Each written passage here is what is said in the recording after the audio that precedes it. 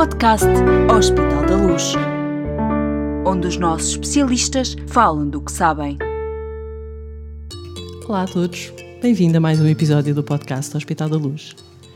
Estamos a celebrar os 20 anos da Luz Saúde e queremos aproveitar este momento para conhecer ainda melhor quem somos e o que fazemos. O meu nome é Graça Rosendo e vou acompanhá-lo nesta conversa. Comigo está o gestor Pedro Patrício, da direção executiva do Hospital da Luz Lisboa. Olá. O médico radiologista Augusto Gaspar, diretor do Centro de Imagiologia do Hospital da Luz Lisboa. Olá. E vamos conversar sobre a aposta feita no último ano pelo Grupo Luz Saúde em tecnologias topo de gama na área dos exames de imagem. Antes de mais, obrigada por participarem no podcast. Há muito para falarmos nesta área. Queremos saber como foi preparado este investimento, que impacto teve nos nossos hospitais, que novas perspectivas foram abertas ao trabalho dos médicos do Hospital da Luz e, sobretudo, que valor teve tudo isto na resposta aos nossos doentes. Começo pelo Pedro. Pedro, sabemos que este projeto tem a sua assinatura. Por que é que ele é tão importante para nós? Desde o início, quando projetámos o Hospital da Luz aqui em Lisboa em 2006, que definimos que a imagiologia e o diagnóstico por imagem iam ser uma das áreas transversais a todo o hospital e queríamos que estivesse sempre no leading edge, não só da tecnologia, mas também dos recursos humanos. E a parte mais importante foi a aposta nas equipas exclusivas médicas e técnicas, e estamos muito satisfeitos e temos feito ao longo destes 15 anos um trabalho absolutamente extraordinário a recrutar pessoas e sobretudo a reter talentos. E por outro lado, fizemos sempre uma aposta em equipamentos de topo de gama mundial. Esses equipamentos não são estanques, o que hoje é equipamento de topo de gama, passado 5 anos pode não ser, e foi o que aconteceu agora neste ano 2020. Fizemos a expansão do Hospital da Luz Lisboa e aproveitámos para fazer um reinvestimento muito forte no diagnóstico por imagem.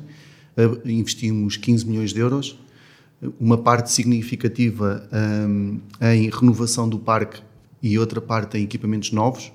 Foram envolvidos e estão envolvidos nestes 15 milhões de euros 50 equipamentos de diagnóstico por imagem, e só aí se nota a expansão em termos financeiros desta área. Esta área foi investida, o diagnóstico por imagem, não só na área da radiologia e da neuroradiologia, mas também noutras áreas. Apostámos muito na radiologia de intervenção, como por exemplo uma TAC de intervenção dedicada, em salas híbridas no bloco operatório, onde vamos ter 2 salas no bloco operatório que tanto podem fazer cirurgia major como podem fazer exames de imagem, e ambas em simultâneo. Uma ressonância magnética, por exemplo, dentro do bloco operatório, de apoio à neurocirurgia.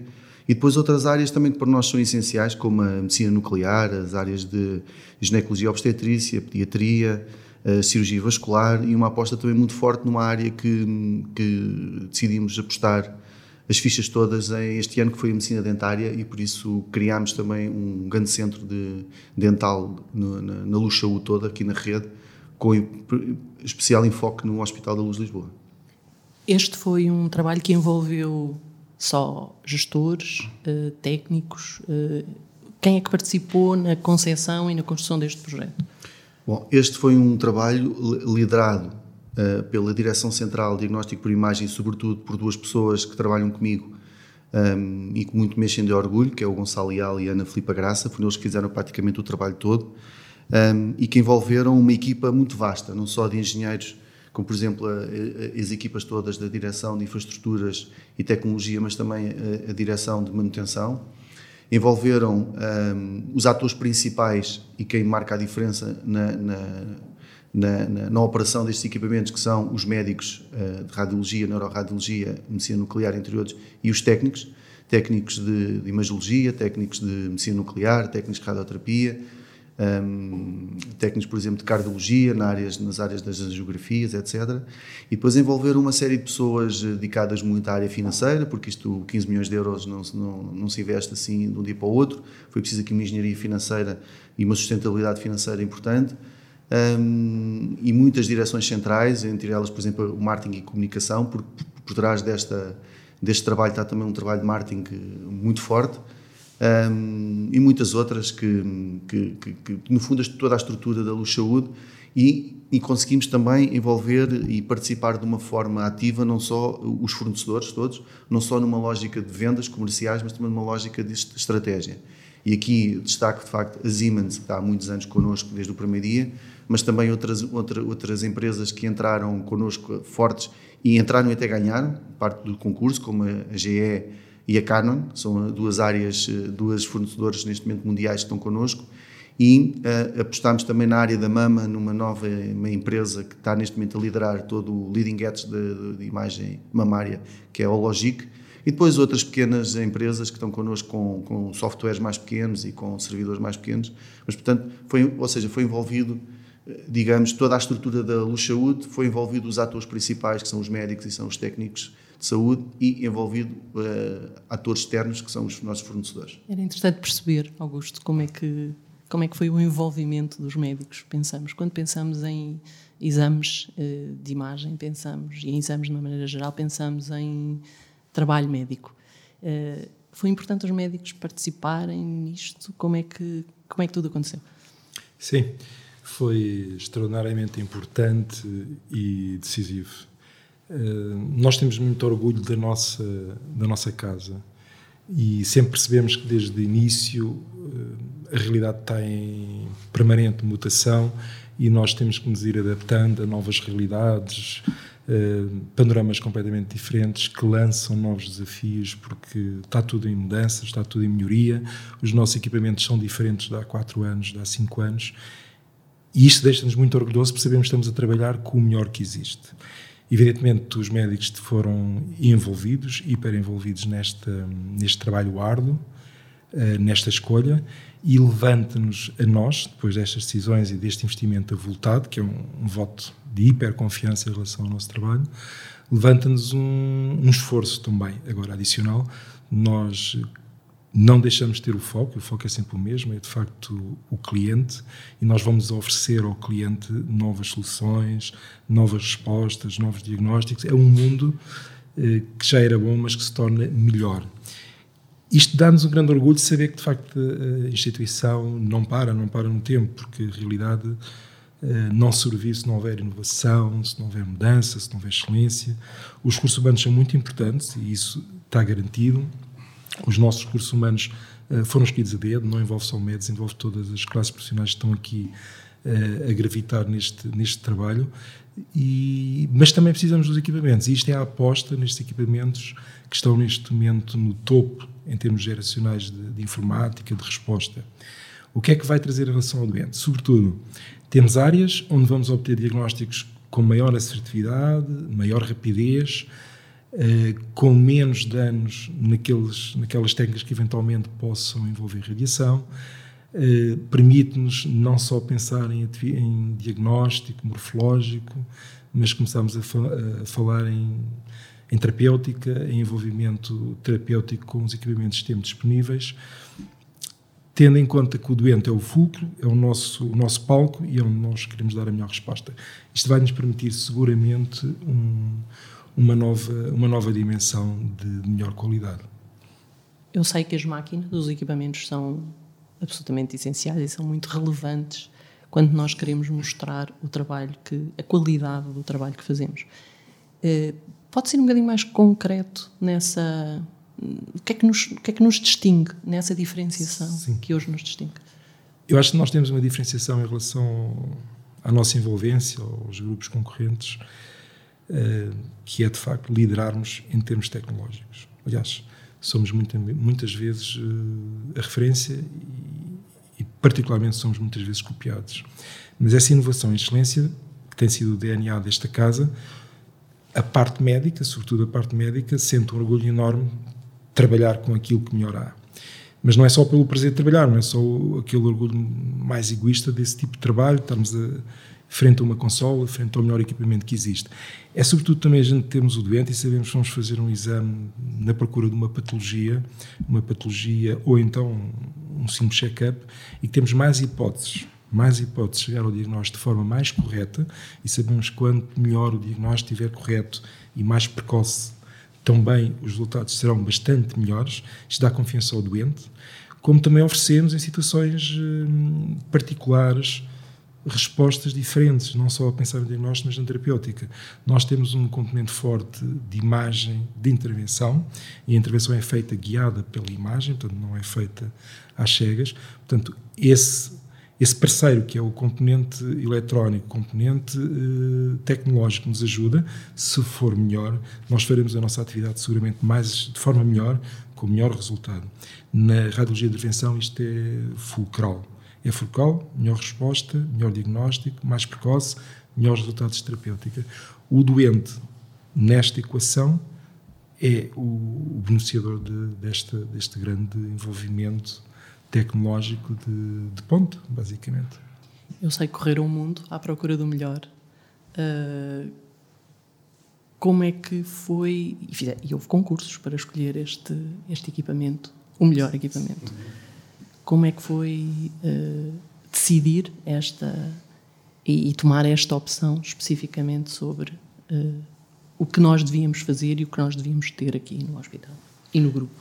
Este concurso começou, para terem uma ideia, em janeiro de 18. Foi quando foi, não o concurso, mas o processo que tomámos a decisão de investir nesta área e de crescer nesta área. E aí começou primeiro um trabalho interno com os médicos e com os técnicos de o que é que nós precisávamos e para onde é que caminhávamos. E isso envolve também uma série de visitas a muitos sítios. Nós estamos, por exemplo, todos uma equipa muito grande de médicos e técnicos e gestores no RSNA de Chicago, que é onde tudo acontece e é a montra do mundo da radiologia, é aí que tudo está. Não só médicos mais séniores, como internos, como médicos que acabaram agora a especialidade, e fazemos questão de todos os anos levar lá muitos, porque é aí que de facto tudo acontece e onde é discutido as novas tendências. E depois começa-se o processo propriamente dito de concurso. É um processo feroz do ponto de vista negocial e comercial com os fornecedores, onde é feito sempre um trabalho muito sério do ponto de vista de pareceres técnicos e clínicos, mas também muito sério do ponto de vista financeiro, e nós fazemos questão de ser tudo altamente auditado desde o primeiro dia, e isto é uma coisa que hoje estamos cá nós, amanhã pode estar cá o A, o B ou o C, e queremos deixar um orgulho também do ponto de vista de processo, como é que tudo é feito, e isto é muito importante para nós. E depois como é que é feita a decisão? A decisão é feita num parecer, numa base de júris, entre aspas.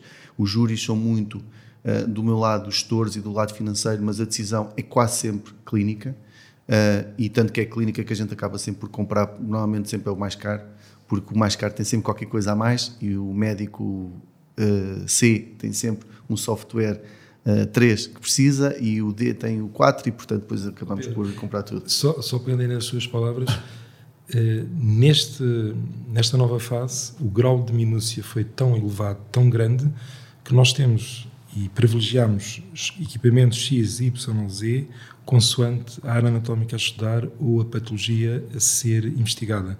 Nós temos equipamentos que foram adquiridos, estão instalados e já estão a trabalhar, porque os dirigimos mais para determinado tipo de patologia, onde ele atinge o melhor potencial, e outros equipamentos para outras áreas. Portanto, isto é um grau de refinamento em termos de diagnóstico muito elevado, e isso teve a linha de conta. Nós comprámos equipamentos que eram específicos para determinado tipo de áreas. Por exemplo? Esse é o salto que demos. É muito interessante isto que o Augusto disse, porque é exatamente isso. Enquanto nós, Luz Saúde, ou nós, qualquer grupo com uma determinada dimensão, habitualmente tem uma grande força comercial quando compra tudo à mesma marca, ao mesmo fornecedor, nós, deste momento, no Hospital da Luz, e a partir do momento em que gerimos a rede de Luz Saúde toda, dos cerca de 30 unidades, em que imagiologia são, salvo erro, 23 neste momento, conseguimos comprar o melhor de cada fornecedor, e com uma competitividade financeira forte. O que é que isto quer dizer? Que o Augusto estava a dizer muito bem. Nós conseguimos, por exemplo, na área da neuroradiologia, comprar o top dos tops em ressonância magnética, que neste caso, neste momento, no mundo, é GE, onde é possível, e isto é importante para os nossos clientes que nos ouvem, que no fim do dia não só traz melhor diagnóstico, melhor acuidade diagnóstica, o médico acerta muito mais no diagnóstico, mas também são exames, por exemplo, mais rápidos, em que uma ressonância de crânio que normalmente faz em 40 minutos, 35, agora é possível fazer em 15, 20 minutos. E isto é um ganho substancial para doentes que tenham, por exemplo, claustrofobia ou estejam ansiosos de fazer ressonância. Temos, por exemplo, o equipamento de musculoesquelética de ressonância, onde fomos ver a Barcelona e tivemos até no centro médico do Barcelona Clube vários dias a estudar qual é que seria a melhor solução. Acabámos por optar pelo topo de gama da Canon, que era uma marca que nós nem sequer trabalhávamos, só exceto em Setúbal e Aveiro. Em Lisboa não trabalhávamos com a Canon, e neste momento temos uma ressonância magnética musculoesquelética para joelho, para pé, para ombro, para cotovelo, muito boa.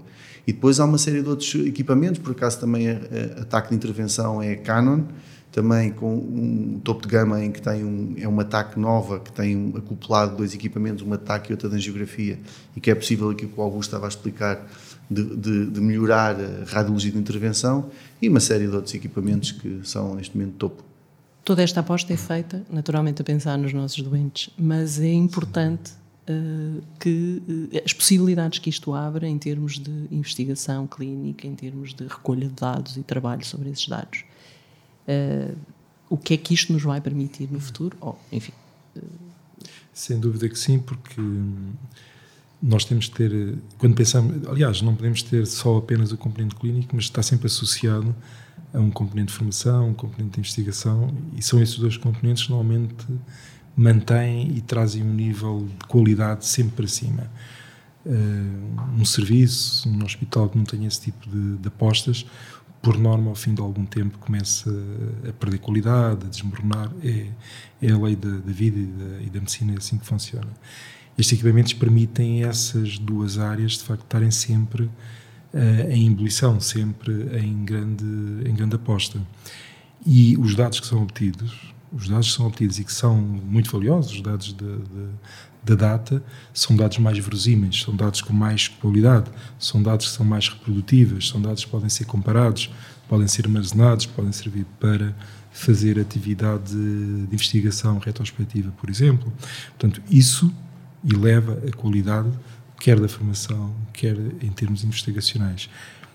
E a maioria dos médicos tem isso no DNA, quer dizer, de facto gostam muito de estar à frente ao doente, trabalhar com o doente, fazer toda a atividade em termos de clínica, mas também a maioria dos médicos tem no DNA ali uma vocaçãozinha de querer experimentar, investigar, gostam muito de ensinar, a maioria dos médicos, portanto faz parte do DNA, faz parte da formação médica, e nós neste momento, no Hospital da Luz, no Centro de Imagiologia, essas condições estão todas asseguradas, de forma excelente. Nós todos vivemos isso com muito orgulho, percebemos que a instituição podia ter esse campo perfeitamente relaxado, mas não, faz parte da preocupação. Pronto, isso é muito veiculado pelo nosso grupo, pelo Pedro, que tem um papel fundamental, mas nunca foi descurado ao longo destes anos todos, e a gente tem dado alguns saltos. Este é um salto mais recente, não será o último seguramente, que isto continuará sempre, mas estes saltos são fundamentais para manter tudo vivo e, em termos de qualidade, tudo no limiar da excelência. Este hospital, as 2 imagens que a gente tínhamos nos corredores, os postas, era inovação e excelência, eram as 2 palavras que todos nós interiorizámos, inovar e trabalhar em excelência, mas para isso é preciso também esta parte que agora está assegurada e que nos garante o futuro próximo com muita qualidade. Vamos pegar aqui no mote, Pedro. É este o futuro? Para onde é que vamos? Para onde é que vamos? Vamos, em termos tecnológicos, eu acho que vamos, isto é um bocadinho de fazer futurologia, mas cada vez mais haverá fusão de equipamentos e fusão de técnicas, não há a menor dúvida, cada vez a TAC vai funcionar mais que a ecografia, a ressonância com a parte toda de intervenção, isso não há dúvida. Agora, eu acho que vamos também para uma fusão, quem diz uma fusão diz uma parceria cada vez mais estreita entre especialidades médicas. Cada vez mais, por exemplo, a medicina nuclear e a radioterapia trabalham com a imagem, e aqui deixar uma palavra muito forte à doutora Rosário Vieira, que nos deixou este ano e que fez um trabalho excepcional neste concurso, e que nos deixou, e que muita pena temos nós, porque de facto ela merecia ter inaugurado os novos equipamentos de medicina nuclear, mas eu acho que o futuro passa muito por aí, e depois há uma adaptação também dos recursos humanos a isso, cada vez. Os técnicos, por exemplo, hoje em dia já têm, em termos até mesmo de formativos da licenciatura deles, já se chamam imagem médica e radioterapia, onde já estão 3 áreas juntas, a radiologia, a medicina nuclear e a radioterapia. E eu acho que isto passa muito por aqui. Eu queria só pegar num ponto atrás e agradecer, acho que é importante, e eles também nos vão ouvir, a todos os médicos que o Augusto lidera e que estiveram envolvidos nisto. E acho que é muito importante nós definimos isto. O Vasco Mascarenhas, a Dalgisa Guerra, o Pedro Vilela, a Lourdes Orvalho, a Isabel Estudante, a Otília Fernandes, a Rita Carneiro, o Hugo Marques, com um trabalho absolutamente extraordinário, a Cristina Louvental, agora da medicina nuclear, a Gabriela Videira da medicina dentária, ou seja, os técnicos, o Fernando Gonçalves e a sua equipa de técnicos. Acho que isto é importante ficar gravado, os nomes destas pessoas, porque eu acho que o Hospital da Luz também tem que olhar para o futuro, mas nunca se pode esquecer de onde é que vem e das pessoas que durante 15 anos construíram os alicerces e a base desta casa. E nós só podemos olhar para o futuro com mudanças para melhor, mas sempre respeitando os nossos alicerces e os nossos valores, que nós não abrimos mão e que nos dão muita força para o futuro. Esta aliança entre a gestão e a clínica é uma esperança muito positiva para o futuro do Hospital da Luz, do grupo do Hospital da Luz Lisboa? Seguramente que sim, quer dizer, aliás, esse é o parceiro, isto é como uma casa, há paredes, há telhado, mas se não houver da parte da gestão, não estando apoiados, não estando alicerçados na parte da gestão, o nosso trabalho sai muito amputado. Não, isso é inevitável.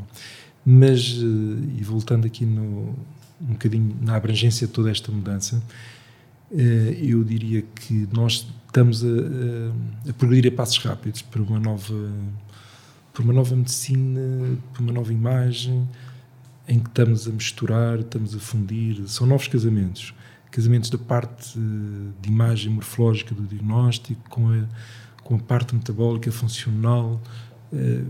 Isto vai dar um input completamente diferente em relação ao tratamento do doente. E estes equipamentos, como eu dizia, tinham dados mais verosímeis, tinham qualidade diagnóstica melhor.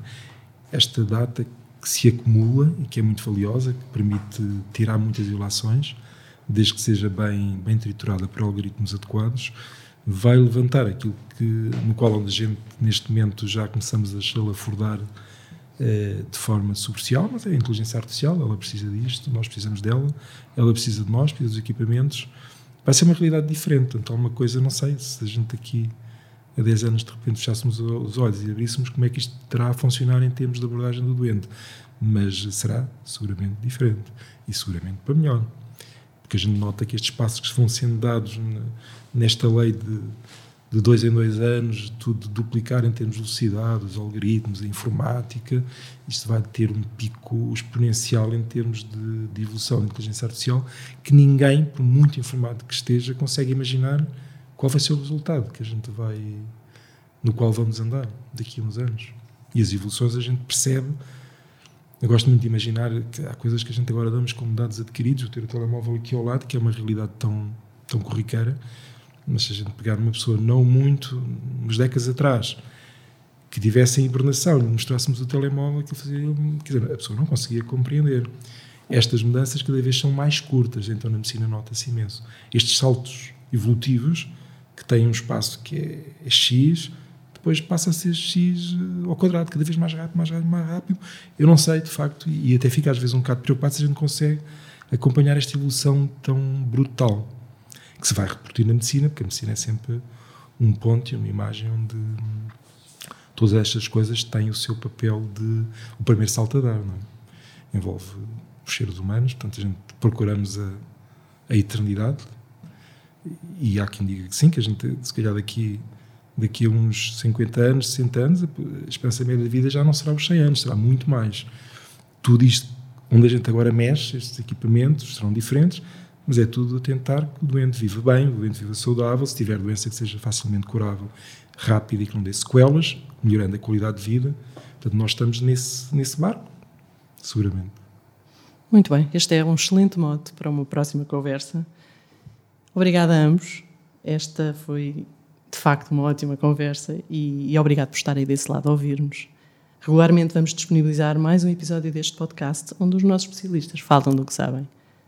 O podcast do Hospital da Luz está disponível em todas as plataformas de streaming de áudio e também no YouTube. Subscreva, não perca nenhum episódio. Até breve!